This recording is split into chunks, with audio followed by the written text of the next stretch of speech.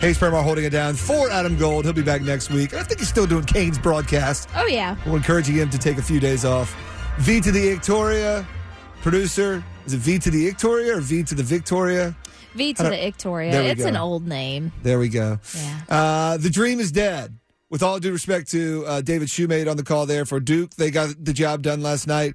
But the dream, much like a white Christmas, the dream is over. Yeah.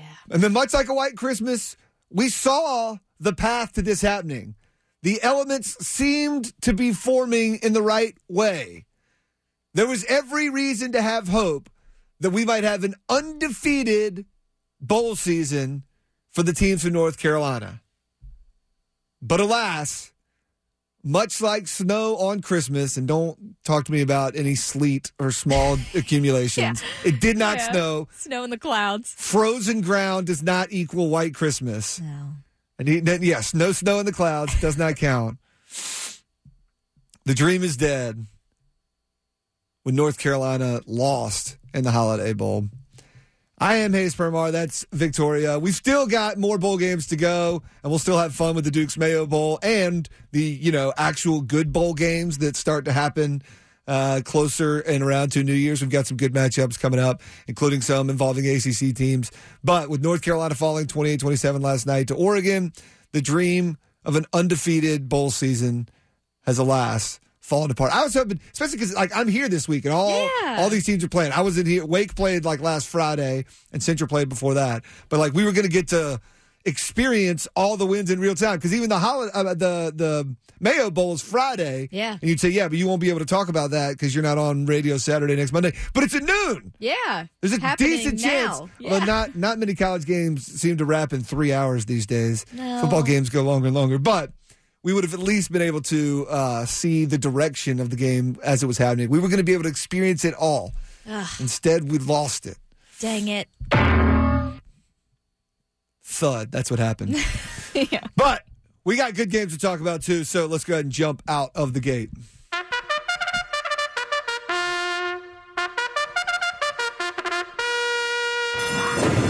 off. That's right. It's North Carolina Bowl Week. Bowl Week. Across America, 'tis the season to celebrate college football.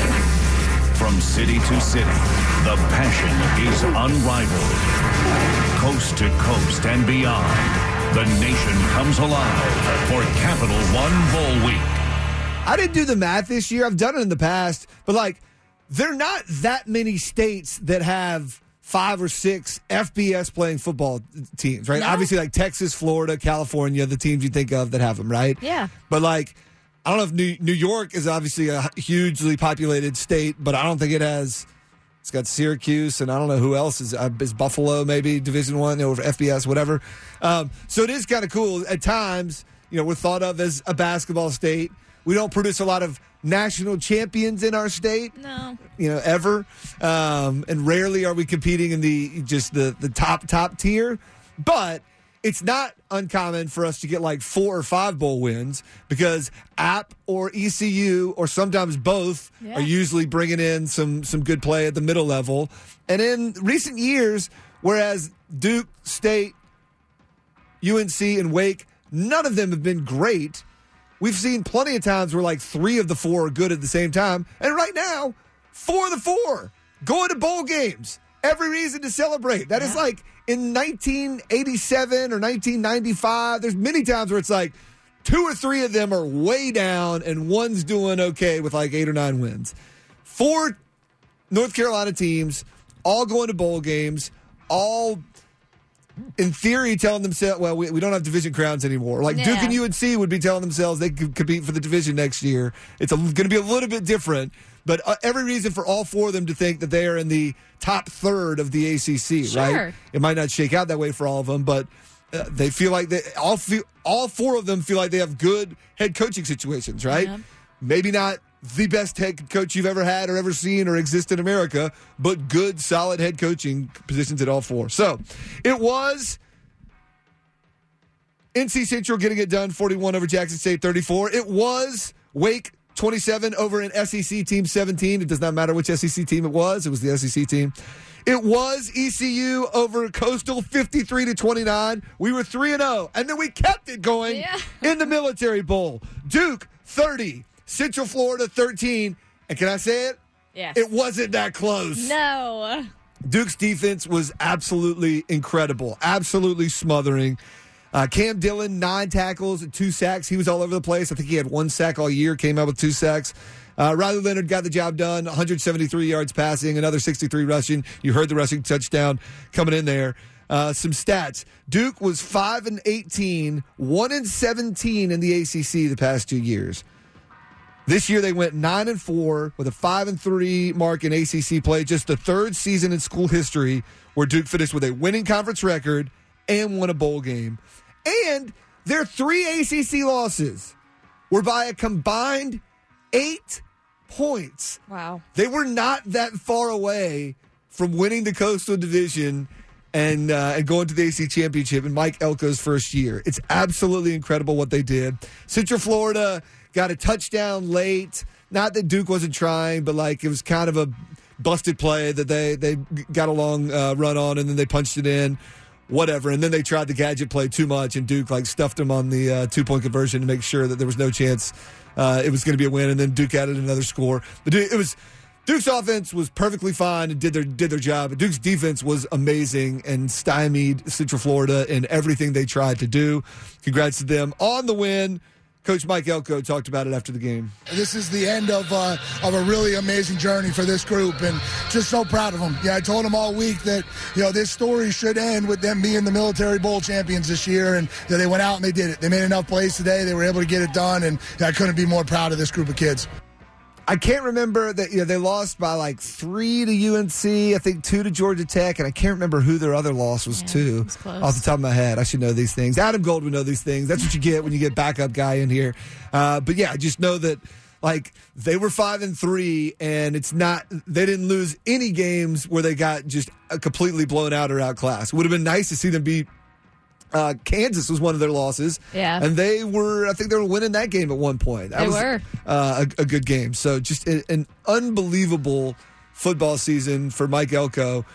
Yes, Chip Patterson told us yesterday they had some schedule breaks, but basically playing in the Coastal works out well. But there's no reason to believe, again, they were competitive in all their games, that they wouldn't have had a good season. Maybe they wouldn't have got to 9 wins.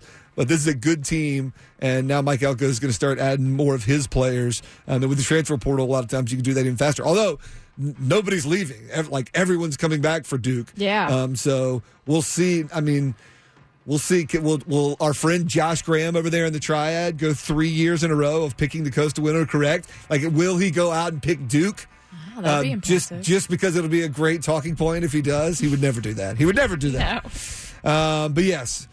Duke with the win, 30-13 over Central Florida. And then, a few hours later, it was the Holiday Bowl. And things were looking really good. There was some weird stuff that happened earlier in the game. Some missed field goals, a doink field goal for UNC. It's a reminder. It's one of those things. I feel like we put too much pressure on college kickers because we put insane pressure on NFL kickers, right? Yes. If it's under 50 yards, we expect you to make it in the NFL. Unless it's like snowing or super windy, then we may give you a pass, right? Under 50 yards, we want you to be 99%. Over 50, now it's like between 50 and 60 in the game on the line.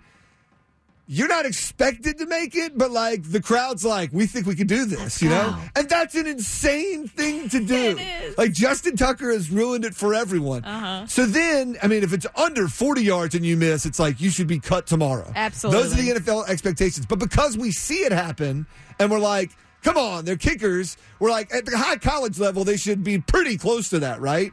And there's not a lot of Chris Dunn's out there. Isn't that the NC State kicker's name? I think I get it right. It's backup guy here. Remember, don't shoot me if I get it wrong. But when you have a reliable kicker who you feel from 45 in is pretty darn good and might give you a chance at a 53 or 56 yarder, that is a really, really good thing to have in college, and you should hold on and cherish it. It makes life a lot easier. I think ECU would have had at least 2 more wins this year if they had gotten, again, not throwing the kicker under the bus, but just saying it should not be the expectation, but when you have that good kicker, things are better. UNC, there's a couple games this year that would have looked a little bit different if they had had a good kicker. But the defense got the job done for the most part. But Mac Brown's got to go back and look at how he plays defense late in the game because it happened against NC State. This wasn't nearly as fast, but they were up 10 points with 9 minutes to go, and they immediately gave up 1 touchdown.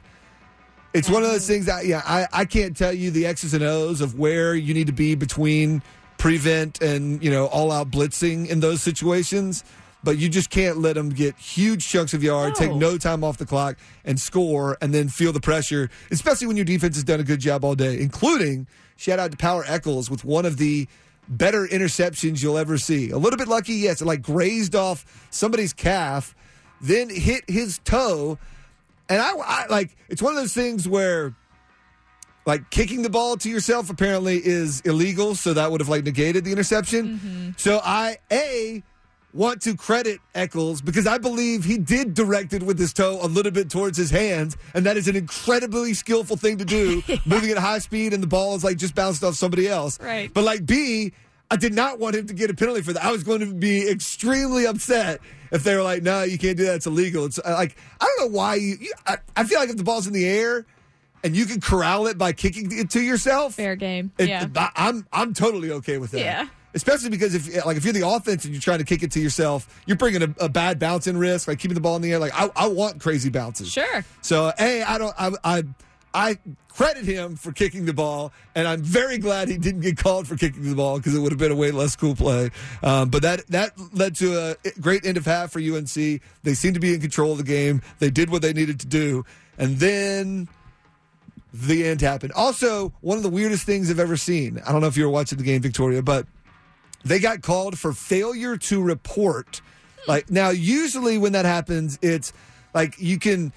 I won't claim to know all the rules, but there's alignment rules of who's lined up where, and it used to be more what number you're wearing too. I think in college that still matters. Certain numbers can be certain places. But if you tell the official, hey, this guy is normally a lineman, is checking in as an eligible receiver, so then everyone's aware that guy might go up for a pass, even though normally that would be illegal, right? Now, is this where that picture where the guy holding the jersey? This is a different situation because, and this is Lane Kiffin who played yesterday, he has tried to use these rules to his advantage on having players change jerseys, but doing so in a legal way if you report in. So then the other team is just looking at a number and being well, who's that guy?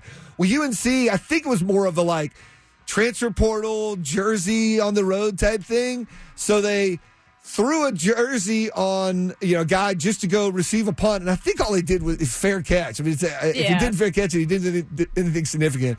But whatever they did, procedurally, they did it wrong. They did not check in officially. I don't think they were trying to be Lane Kiffin sneaky. I think they were just trying to get through the game with a lot of players that weren't on the team the whole year, and so things changed a little bit. But it's one of those rare calls that you see, and then, yes, it led to the great picture of dude on the sideline holding the jersey. With his face. And, the cameraman is focused on him, and it's leading the crowd to, I feel imply, this is the guy whose fault it was. Yes. Right here. And I'm not sure. I don't know. It might be another coach. It might be the coach that didn't tell the player, what to say, whatever. Someone could have just handed him a jersey and was give this to this person. Dude on the sideline holding the jersey definitely was made to look like he was guilty for that. He's the next meme, at least for the rest of the year. But yes. But that is what we love about bowl season. And actually, we got some great bowl season magic in another game. But first, let's hear from Mac Brown on the game. Here was his opening statement after the loss to Oregon. We're ready to play tonight.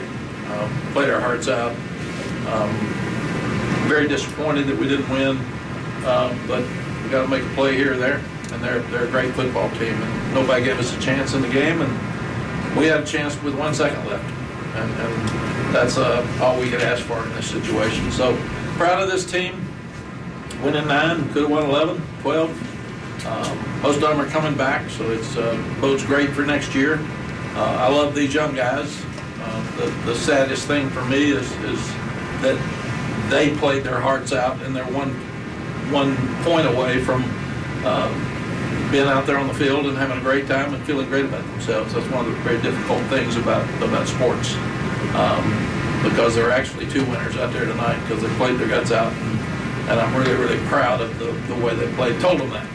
I said if we'd stopped the fourth down play, I'd be happier for them that we won, happier for our fans, our administration that we won. I wouldn't feel any different about them. They gave everything they had. Disappointed in the loss, but really, really proud. Thank the Holiday Bowl and proud of our guys. Coaches, players, everybody came out here to win, and they gave it everything they had. Mac Brown's real good about turning losses into wins. He does. There was one a few years ago where it was like, we didn't lose, we ran out of time. That was solid. And this one, he just went straight up, 2 winners. Yeah. You know what? There's we 2 won winners. 2. We won 2. I understand his point on based on the way that you played the game. If a bounce had gone your way and you had won, you would have been more proud, because I do believe that about coaches is if it's not the result, it's sort of the execution and the effort, right? Like, and if you do the execution, the effort, more times than not, you'll get the good result, right? This time you didn't, and again, maybe a little examination of how we're playing defense in the final minutes. Especially, it just hurt because defense has been UNC's struggle all year.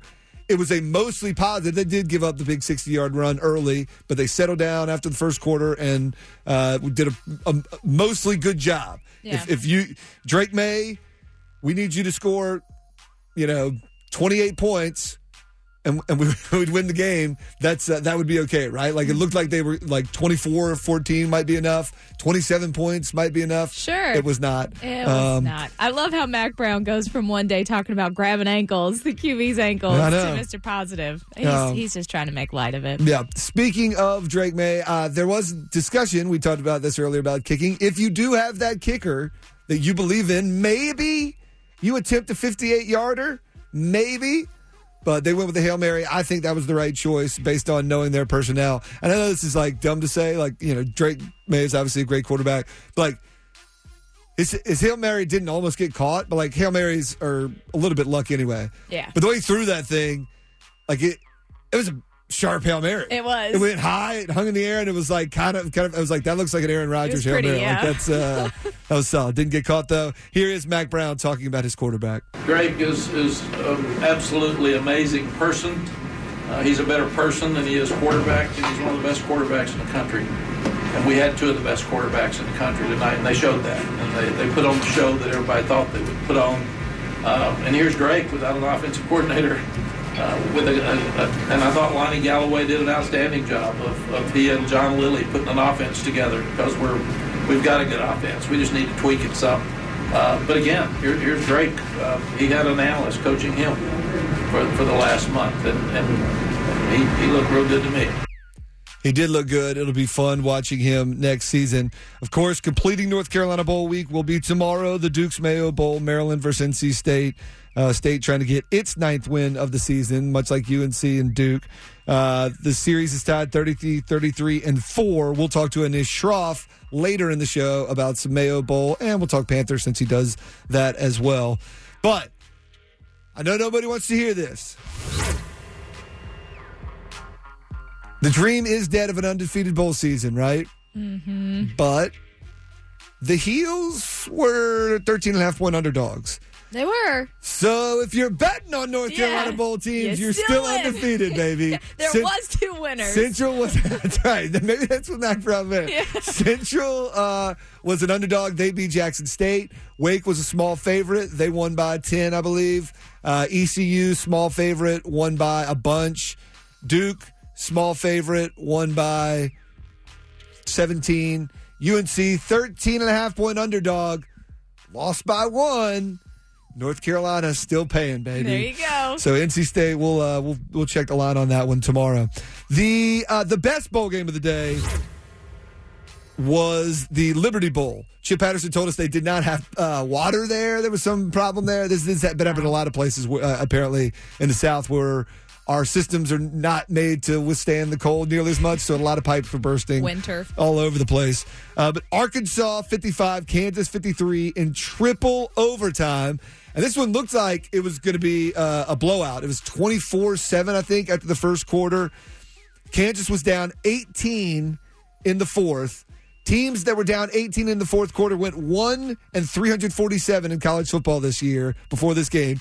They got a score. This was interesting. They were down 15. They scored a touchdown. And some people would say you go for two because you want to know what you need to do, right? Yeah. And most of the times I'm with whatever like the math says. This time I was kind of with the coach of like, if you don't get it here and it's a 9-point game, your team's going to feel deflated. If they're only down 8, they still feel like they're in it, right? Doable. And that, like the momentum still feels like it's really in their favor. So he took the extra point. And then, darn if they didn't execute the prettiest onside kick I've ever seen. Yeah.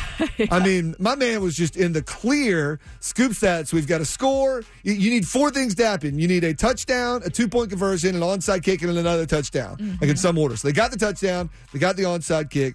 Then they got the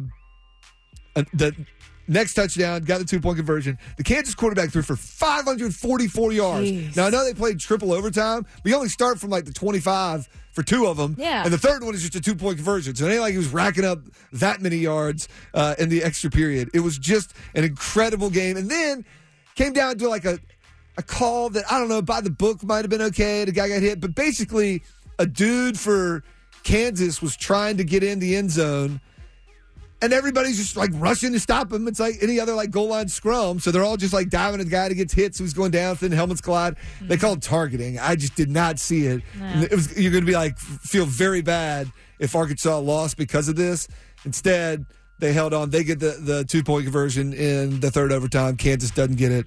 And that was the end. In the late game, Texas Tech rolled over Ole Miss. I don't feel like talking about Lane Kiffin wanting to the refs. Maybe I'll bring that up later. But the only other thing I saw that was noteworthy besides the bowl games last night, much like Luka Doncic the night before when he did his 60-point, 21, and 10 assists, the stats were cool. But the coolest part to me was this was a nip-and-tuck game, and every single one of his points, rebounds, and assists was needed for the overtime win, right? Much was the case last night when Zion Williamson put up a career-high 43, 14 of 21 for the field, 14 of 19 from free throw, 5 assists, 3 rebounds. And he was just bullying Rudy Gobert. Rudy Gobert is he's won Defensive Player of the Year multiple times. I'll let Brian Geisinger tell me who the best defender in the NBA is, but he's a pretty darn good one, even if he's getting blocks from like protecting the rim as opposed to like one-on-one. But Zion was like, it wasn't even great offense at times. He was just dribbling, looking, and it was like, you know what he's going to do, but you're not going to stop him. And he was just bullying Rudy Gobert on the way to the basket. Wow. And displaying the one thing that he's known for, like quick hops, just jumping faster and higher than everybody else, and dunks, right? Doing that. Mm-hmm. But the one that he doesn't get as much credit for, and that I was equally as impressed with his time at Duke, is like he's got, I don't know who he would say has the best touch, like an Iverson, or other guys in the NBA, or like Manu Ginobili, touch around the glass. Yeah. Sometimes it's spin, sometimes it's high off the glass to go, around a defender. Sometimes it's jumping high and hanging in the air, but then a little flip, and he has got it, and it was all on display. Effortless. And the dunks are like fun and would be more top 10 worthy, but go look at the angles he uses off the glass, the spin he uses, the touch he uses for his finishes. It's not just all dunks, and it's impressive stuff. And it was super cool to see Zion, and including, much like we said about Luka, they needed every one of his points because he scored the last 14 points for the Pelicans in a 1-point win, 119-118 over the Timberwolves. He stole the ball. He had a sequence where he goes like layup on a drive, comes back down, steals the ball with 45 seconds left, dunks it to go up 2. Here's what it sounded like. And Zion takes it away. Joe Nichols. Oh, my goodness gracious. Joe, what are we seeing? We are seeing a superstar. Wow. Now, this led to it on the play, and here's how I saw it. There was definitely contact. There was a great no call because Zion got the ball and was stealing it and running the other way kind of before they collided. Yeah. You know what I mean? It's not like he fouled the guy to get the ball from him. He got the ball, and then in the process of continuing his motion, they brushed, but at that point, he already had the ball. Yeah, right? one didn't cause the other. So I thought it was a great no call. And you want aggressive defensive plays like that, and it was just amazing. It's one of those, he is taking over the game, score, steal, score, all this one dude. Unbelievable. But he is very physical. At one point, he may have caught Gobert. It's hard to tell if he caught him with his shoulder. I don't think he did anything intentional or like an arm. And after the game, D'Angelo Russell of the Timberwolves was complaining. I don't even know if this was a complaint or if it was a compliment. When I read it, I thought it was a compliment. When you hear him say it, it sounds more like a complaint. I'll let you decide. Here's D'Angelo Russell. Chris, go ahead. He's asking the question. It comes up in a second here. Sorry. The late turnover. It's in the press conference. Zion jumped pass. Here it comes. Yeah, he just ran through my guy, took the ball. He's playing football. We playing basketball. We can't touch him or guard him, so good for him.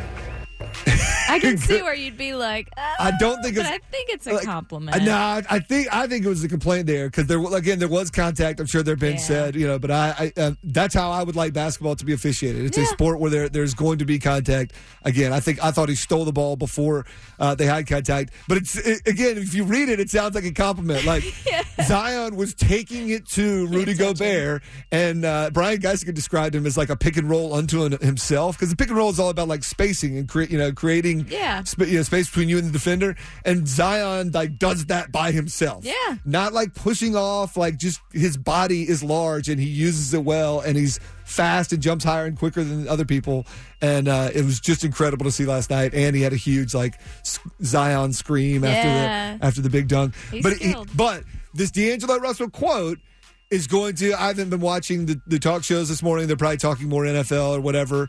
But this is going to be a theme about Zion because he is that Shaq-like player where there are plenty, I saw in the replies to D'Angelo Russell's quote, people with pictures of Zion going up and four hands grabbing him. Yeah. I mean, he is in that Shaq mode of yes, his body is going to knock people over and it's going to be difficult to officiate him sometimes. And also, he's not going to get some fouls called against him when dudes are hanging on him, and he's going to get fouled a lot that gets called, and he's still not going to get called every time he gets fouled, right? Both are going to be true. Basketball's physical. He's going to play a physical game, but it's people need to get on the Pelicans train. I know it's not the easiest team to root for because it's just weird and it's wonky and nobody likes the Pelicans. He's going to make people But they're cool and fun, and has been noted on this show many times, they have a lot more North Carolina connections than just Zion. They've got Devontae Graham, the kid from Virginia, his name is escaping me, just a bunch of connections to the Pelicans, and Brandon Ingram from Kinston. So they're a fun team, and it was fun to see Zion going off last night.